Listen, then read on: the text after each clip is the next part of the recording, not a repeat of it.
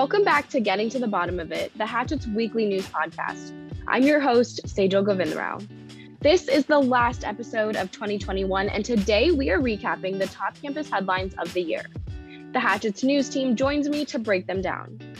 2021 got off to a jarring start. 6 days into January, a pro-Trump mob stormed the Capitol, and Hatchet managing editor Zach Schoenfeld was on the steps of the Capitol reporting live for the Hatchet during the insurrection. So Zach, you're here with us today. Can you walk us through the timeline of the events? Sure. So on January 6th, my day started at about 5:45 in the morning when I arrived on the Ellipse for the Stop the Steal rally, which is now known as the rally that President Trump spoke at that led to the insurrection at the Capitol. So starting off in the morning, there were quite a number of speeches, the president obviously being the most high-profile speaker, but it also included speeches from Rudy Giuliani, members of Congress like Madison Cawthorn, other members of the Trump family. So it was a multi-hour event that really was riling up that crowd that culminated in in the president's speech where he told them to march down Pennsylvania Avenue and go to the Capitol. And then after he finished up, this was about noon or so, midday, folks were coming out of the Ellipse, out of that security perimeter, and began heading towards the Capitol. And obviously they marched down Pennsylvania Avenue, arriving at the Capitol. Some were already there during the rally. And as was well covered in many different media outlets, things just went from there. How do you think this insurrection set the tone for the political climate this year? Well, as you said, it was definitely a jarring start to the year, not only the 6th itself, but in the days that followed between then and the inauguration. I mean, here on campus and in Foggy Bottom, things during the pandemic were already quiet as is, with students gone and away from campus, but things took a new level of quiet because there were many areas near the White House and near campus that were completely blocked off. Some areas blocked off to cars and other areas even blocked off to pedestrians. So walking around the streets of DC and here in Foggy Bottom in the days following the insurrection, the biggest thing that I remember is just how quiet everything was. Truthfully, except for the National Guard troops that were marching through campus, there wasn't a lot of sights to see.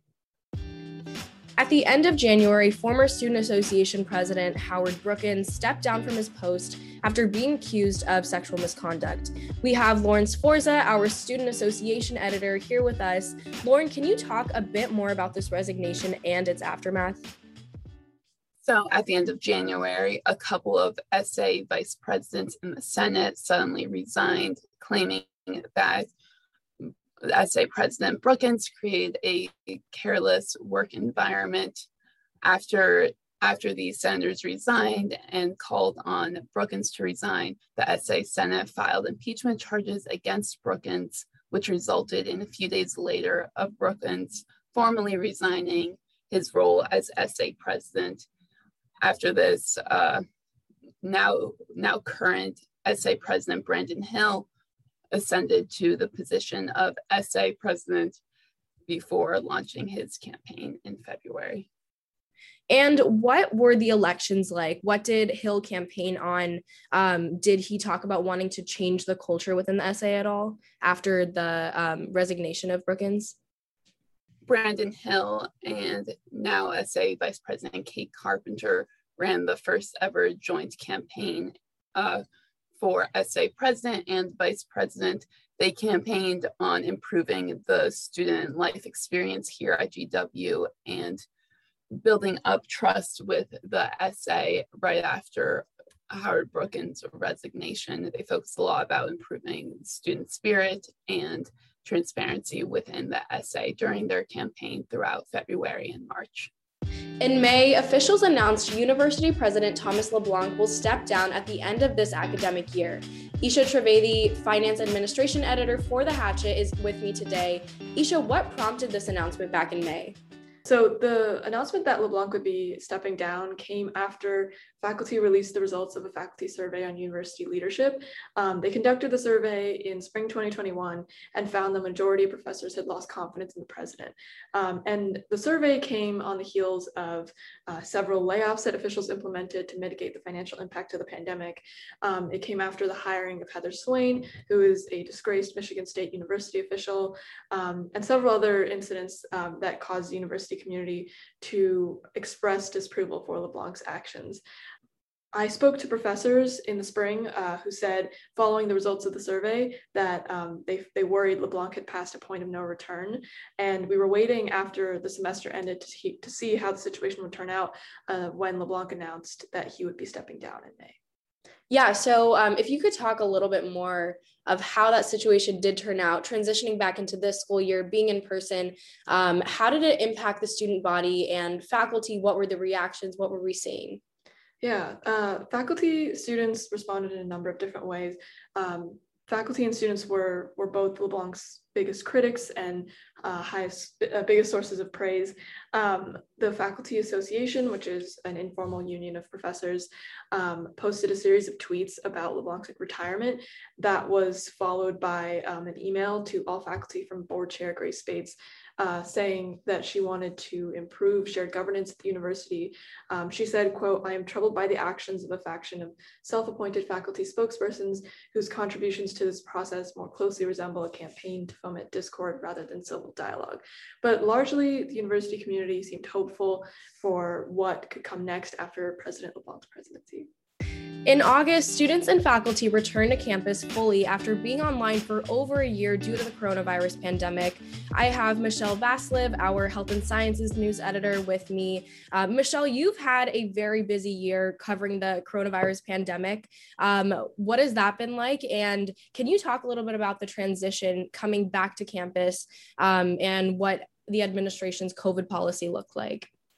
Yeah, of course. So last semester, the university just brought back 1,500 students. They came back to campus, they had weekly testing, and sort of campus was operating on a much smaller scale. Finally, when campus reopened fully this semester, campus welcomed about 27,000 students this August. So that's 25,500 more than last semester. And obviously this brought a lot of new changes into place. The first week of September during orientation week, there was a brief uptick in cases. And so this sort of caused officials to increase the COVID-19 testing frequency. So that went from once a month to twice a month. And so this schedule change sort of left students struggling to find available appointments just because there were so many students trying to get appointments twice a month now. And so officials did expand the COVID-19 testing policy on September 24th. So they added multiple things. They created an asymptomatic standby line at the trailer. They also started to allow external PCR tests. And so that really helped students with sort of being able to get their appointments in on time. I think it's also important to note that earlier in November, Mayor Bowser, she did lift the indoor mask mandate throughout DC. The Department of Health just this past Friday actually did say that they still encourage everyone to wear their masks inside. University officials have since announced that they will keep the mask mandate at GW. And so that, along with recent developments in the Omicron virus, that has also been at the forefront of health and sciences right now. So this Friday, actually, officials announced that they strongly encourage students to get their booster shots. They said that a booster requirement is under active consideration, but as of now, students should look into getting booster shots. A week into the semester, starting at the beginning of September, over 200 students were evacuated from Townhouse Row to local hotels due to black mold infestation. I have Zach Blackburn on, who is our Metro editor. Zach, you were at the scene the night of the evacuation. What happened? Can you walk us through the timeline and some of that aftermath? Hi, yeah, it was a pretty chaotic night. There was an email was sent out at about 6 or 7 o'clock that night to all of the residents of Townhouse Row, about 200 residents of Townhouse Row, all members of fraternities and sororities. and they were given about 3 or 4 hours notice to pack up belongings for a few days and pack them onto a bus and go to one of 3 hotels in the Foggy Bottom area. And it started a couple days before that, when residents there decided to report the conditions to housing officials, because there had been reports of mold and reports of sickness. And ultimately, a couple of residents of Townhouse Row developed some pretty severe symptoms, bad nasal congestion. A couple people had fits of coughing up blood. A couple of residents transported themselves to the hospital to seek treatment for what they believed was mold poisoning. And it was a quick removal, a quick evacuation of Townhouse Row. A lot of students in other residence halls reported black mold infestation. What has the university done to ensure that something like this won't happen again? Yeah, like you said, residents from about 10 other residence halls across campus reported what they suspected to be mold in their rooms and residences. More than 70 in all talked with Hatchet reporters about the conditions of their rooms. In response to student concerns, university officials decided to essentially do a broad sweep of all of the residence halls to look for mold or other facilities issues. Around the end of September to the beginning of October, students at the university failed to protect sexual assault survivors, sparking backlash from students and conversations about Title IX. Abby, what has been the impact of this year? Yeah, so there's been, and we've seen a massive impact from students kind of opening up this conversation about concerns with Title IX and the Title IX office, about a lack of communication and failures to bar sexual survivors, assailants from campus. So causing sexual assault survivors to feel unsafe on campus. So we've seen a really massive impact and a larger conversation about the Title IX office this year from students that started on social media with accounts like GW Protects Rapists, going all the way to protests like the one that we saw at commencement, and one that will also be coming up, a demonstration December 8th in Cogan.